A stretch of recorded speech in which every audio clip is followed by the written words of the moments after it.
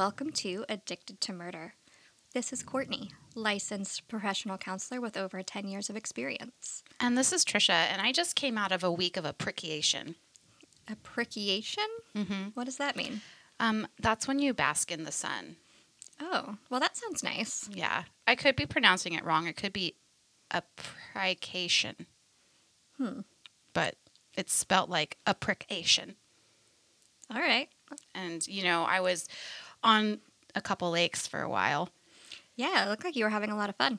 I was. We did have some mishaps on the houseboat, several mishaps. But we learned some teamwork building skills, and, we're still here. Well, that's the important thing. Yeah. Family time, making memories. Yes. Awesome. Well, like Courtney said, welcome to Addicted to Murder, Randall Woodfield, Part 3, final part. Yes. And I really am enjoying Randy Woodfield. He's just so, I don't want to say refreshing, but he's entertaining. He is entertaining. That's as far as a terrible piece of shit person goes, his life prior to him killing and some of the other things that happened outside of his killing are just crazy. He's got lots of stories. yeah, he does. Do you want to go? Oh, actually, no, it's question time, and then Courtney will recap what we're talking about. So before we get into more about Randy, my question this week is, since we were both theater people in high school, particularly. Theater, not feeder. Theater. Okay. Yes. That's what I thought you said, but I misheard you. Okay, go ahead. So what is your favorite play? That I've been in or that I've seen? Either.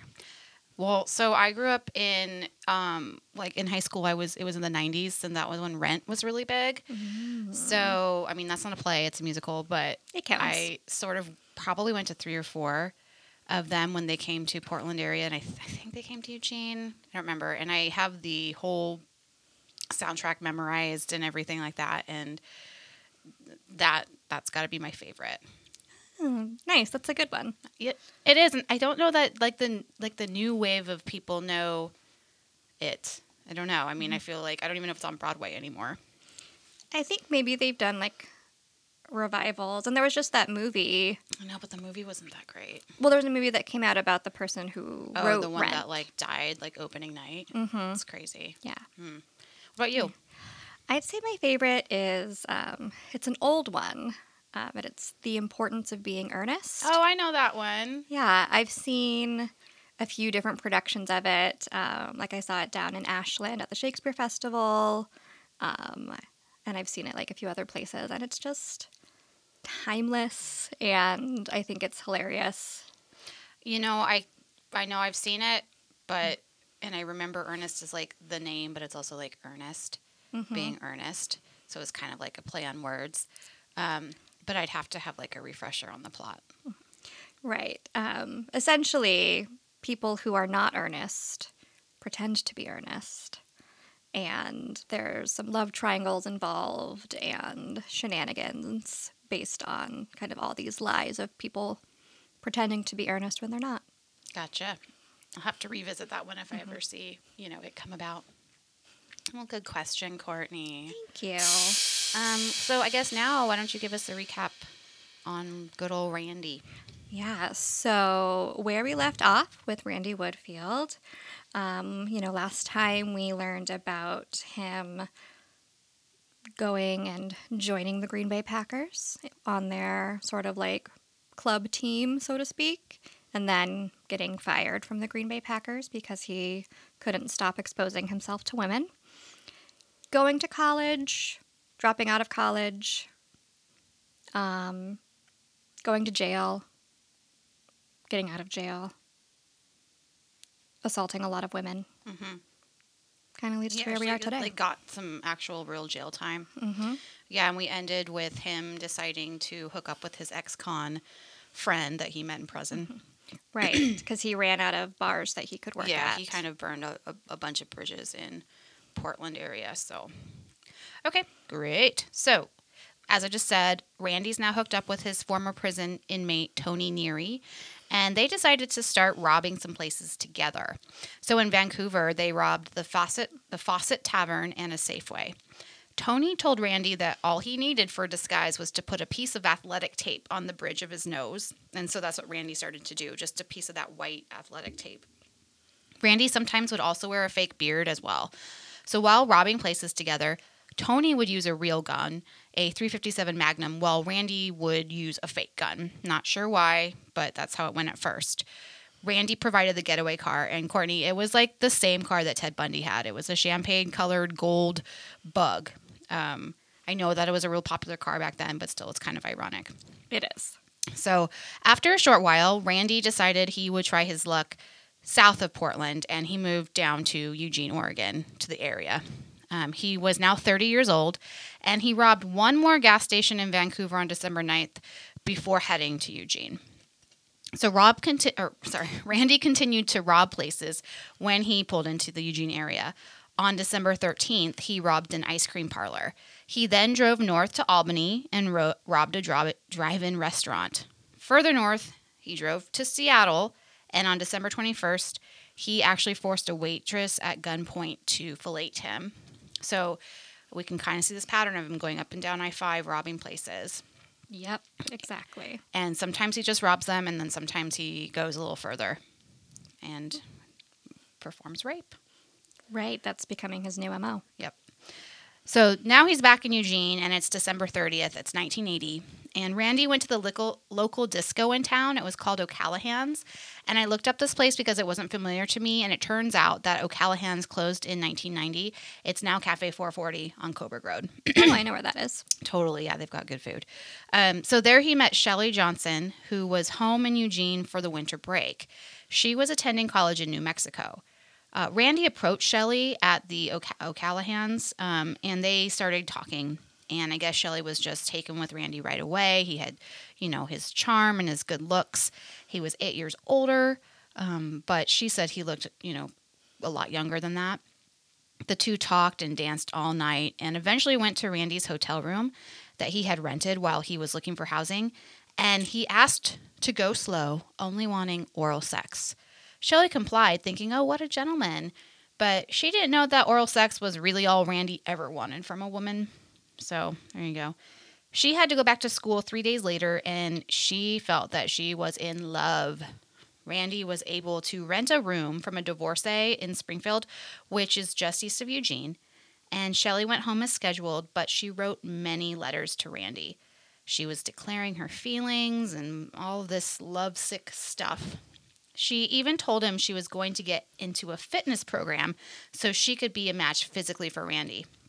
In the book, it said that she didn't feel like she was good enough, like human specimen looking for Randy. Right, because he was literally a professional athlete. Yeah, pretty much, yeah. And then with prison muscle as well. Exactly. Probably a really buff dude.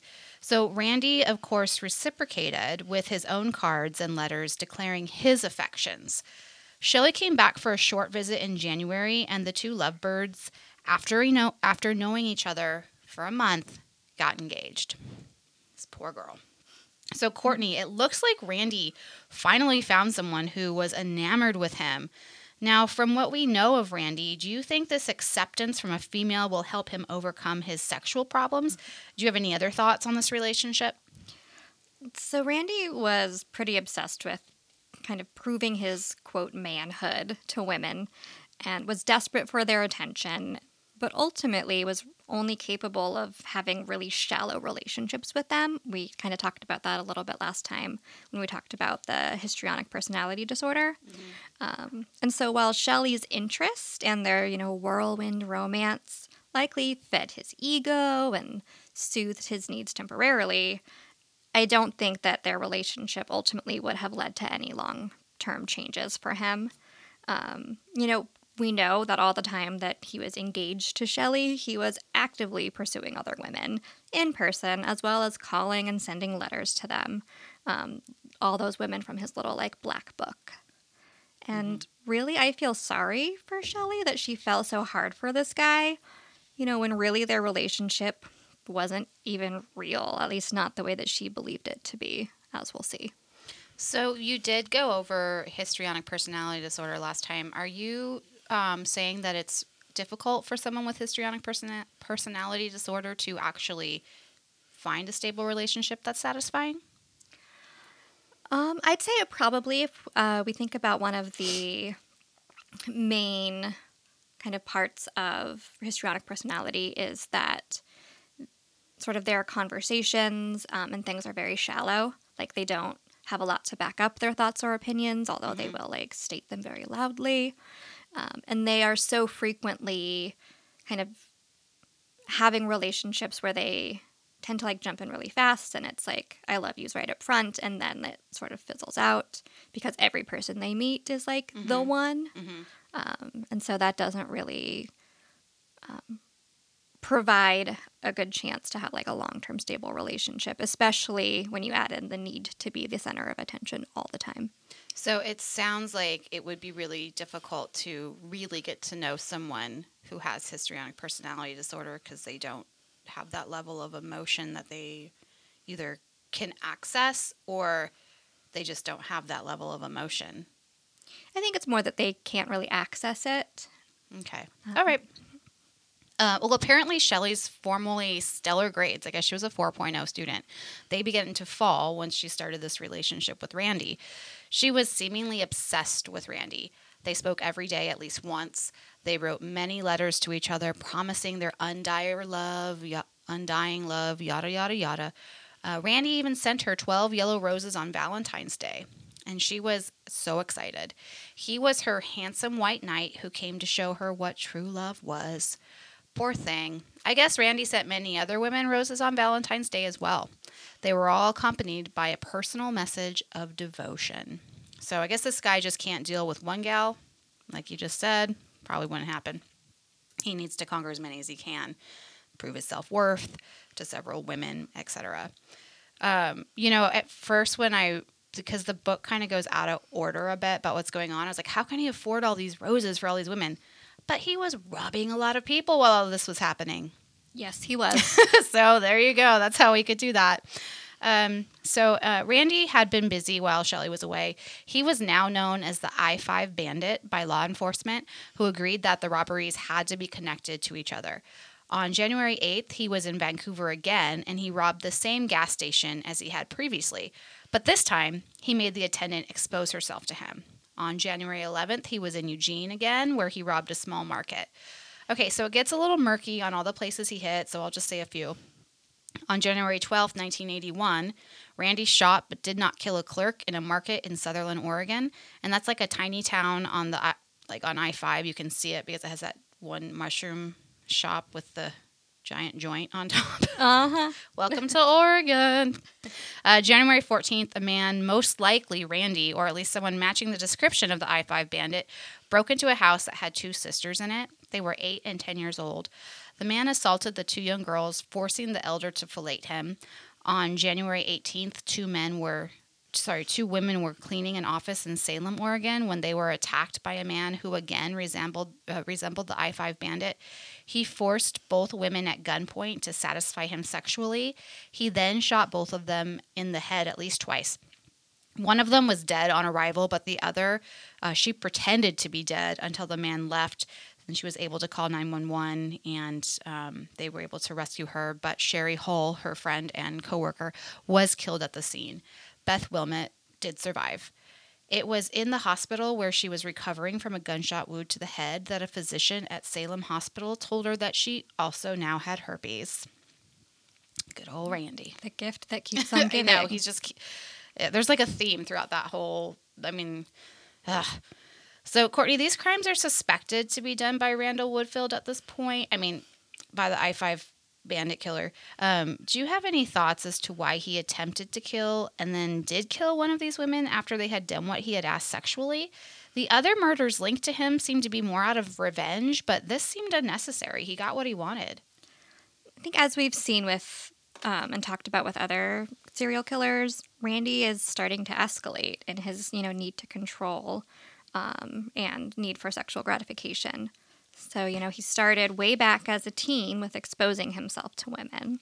And when that was no longer enough, he moved on to robbery and sexual assault. And then during this spree of his, he escalated really quickly to now adding murder to his routine. There's no greater power over another human than holding their life in your hands.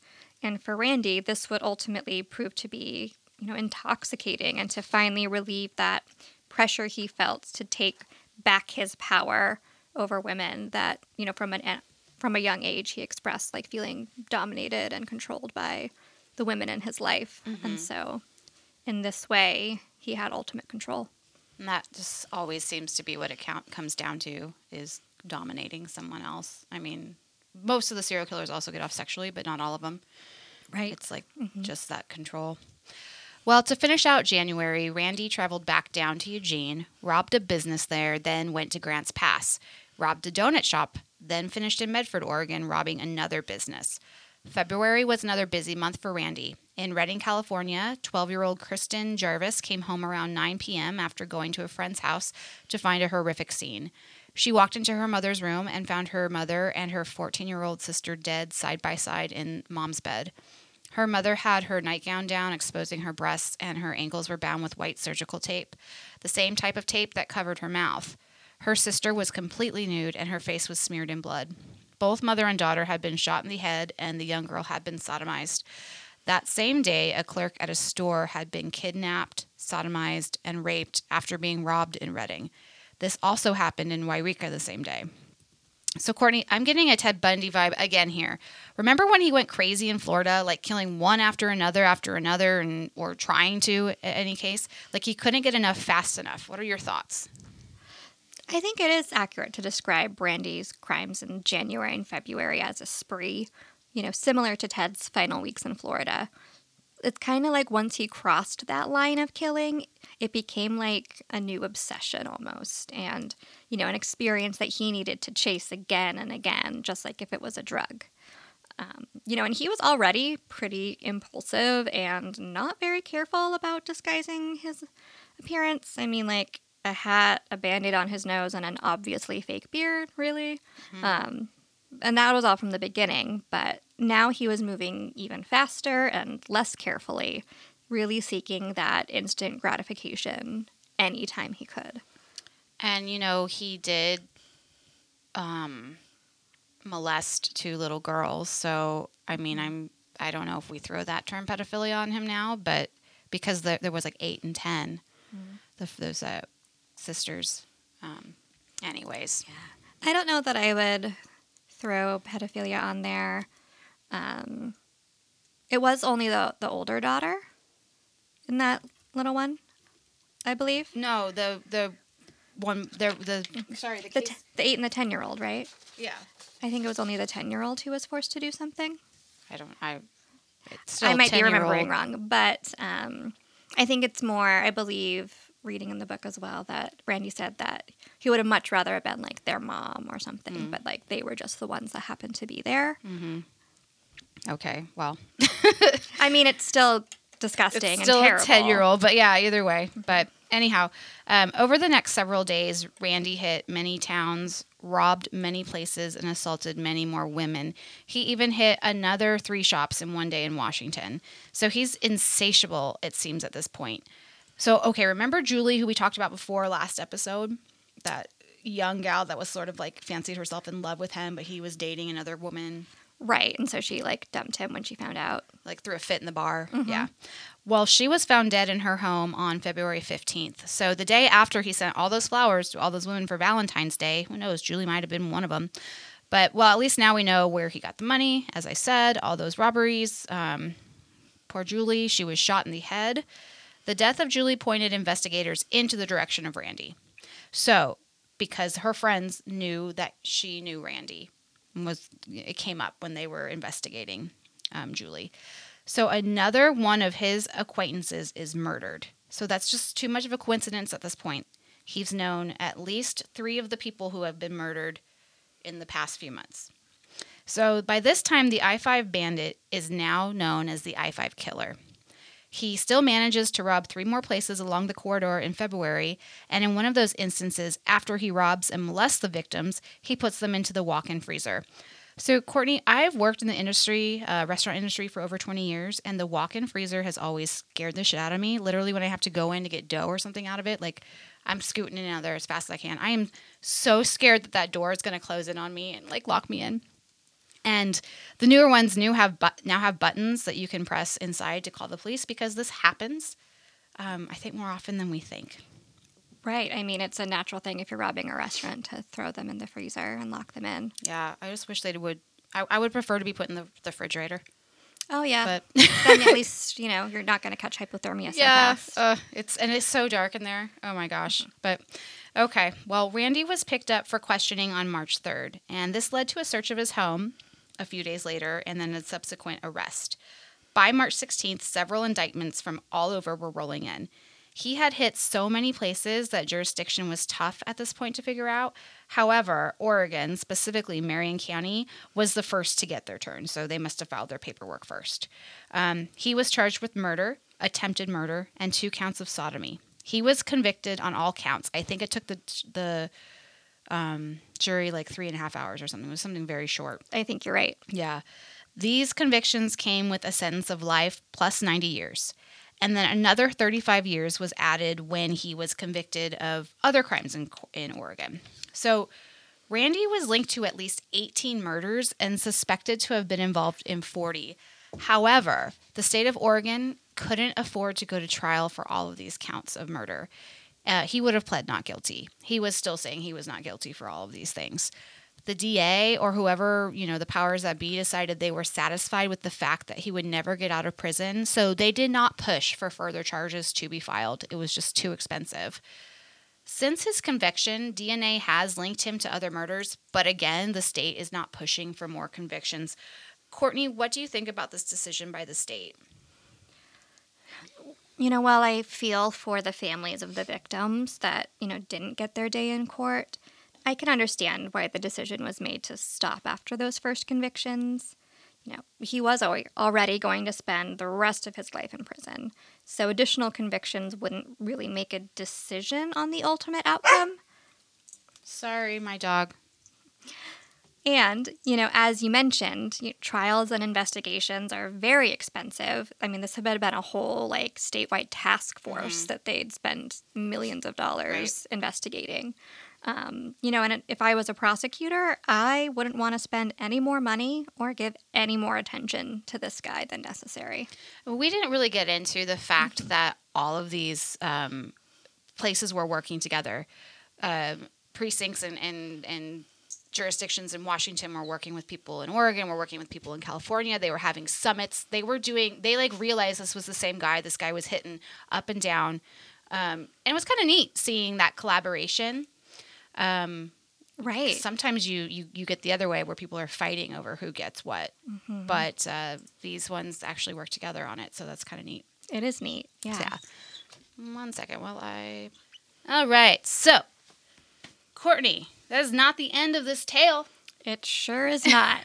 Because, Randy just, as with his herpes, he just keeps on giving. He just needs attention so much. Yes.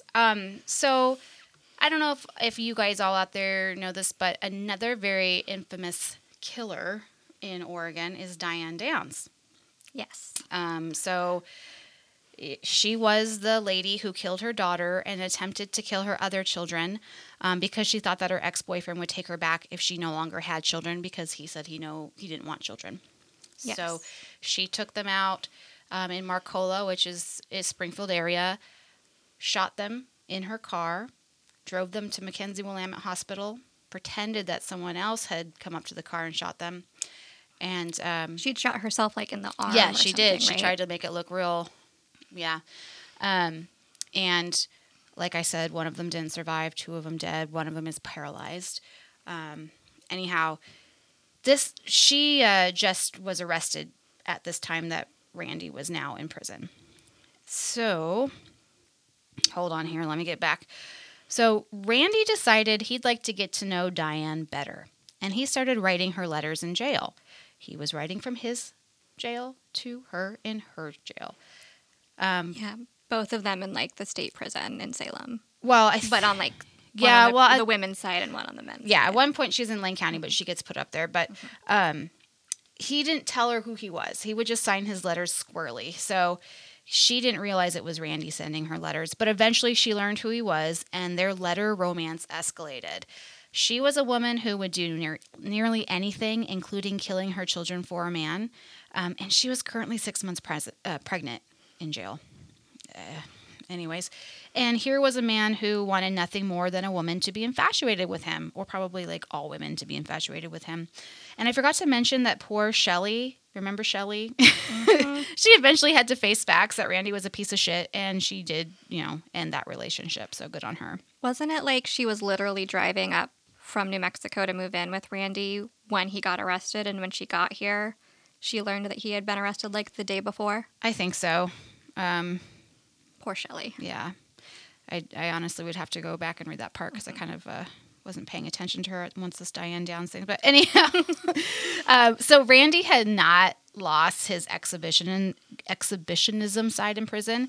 In fact, the female guards said that when he knew they would be walking by, he would take off all his clothes and he'd pose naked in his cell for them. So he was similar in his letters to Diane. He sent her photos of himself, and the letters said things such as, "I will be stroking Junior to your photo at exactly midnight on Saturday night, Diane, so say hi and tell me you enjoy our time together. Will you remember to touch your body for me and say my name? Just a game to play together because I feel you close to me, and to climax my juices in memory of our togetherness like this. You brighten my life, dear friend. So thank you, and join me Saturday night if you want. I will be there for you, totally in thoughts of you." Ugh. Yep. They wrote to each other almost every day through the summer of 1984. He from his prison, her from hers. Diane wrote to other men, and so did Randy. I mean, they kind of seem to be cut from the same cloth a little bit. Mm-hmm. I mean, she was also apparently good looking. I mean, I don't think so, but, I don't know. For being 1980? I guess. Yeah, that's that hair. They were total players, even from inside of the cell. They would describe their genitals to each other and basically have weird letter prison sex during this time. Eventually, Diane accepted one of his many proposals of marriage and was planning her wedding from the inside. So by now, she had been convicted of her crimes. Here is one of his letters to Diane about the wedding. "Say, Di, would your parents think about coming to your wedding? Just curious. We can have 10 people in our party. Then we have an hour for the party to have pictures and be merry. Then guests have to leave with my counselor and yours and come back if they are on the registered visiting list. So some Thursday we can marry at the far end for privacy. The waiting list is 3 to 4 months now, but we get to visit one behind to talk it over some Tuesday at OWCC. And you'll be surprised what kind of fun and games we'll be able to have and enjoy. Just be open and follow my lead. We'll have some very close and private visits one day." He also wrote to her about color schemes and other wedding details. I had no clue that you could have this done in prison, let alone between two inmates. Did you, Courtney? So I did know that inmates were allowed to get married and marry each other and have essentially wedding ceremonies. But I did a little bit of research about what is allowed in Oregon related to prison weddings. And the rules may have been different back in the 1980s, but at least modern day rules, there's no special decorations or special food allowed. This all takes place in the main visiting room where everyone else is having their family visits. Mm-hmm. You're not allowed special clothing, so no wedding dress. Mm-hmm. And conjugal visits are not allowed in Oregon. So either he's full of shit or it was different back then. My guess is maybe a little of both. Yeah. Although, the story about Diane Downs is crazy. I think, basically, the way that it was insinuated was that she slept with guards and she escaped. That's right. She did have that escape. So, maybe if they give favors to people, they would get, I don't know. But there's just this picturesque wedding that they're trying to plan. Mm-hmm. So now at this time, Diane was doing many interviews with the press, and during one of the interviews, she told the reporter about her and Randy's wedding plans. She was very excited to tell people that they were in love.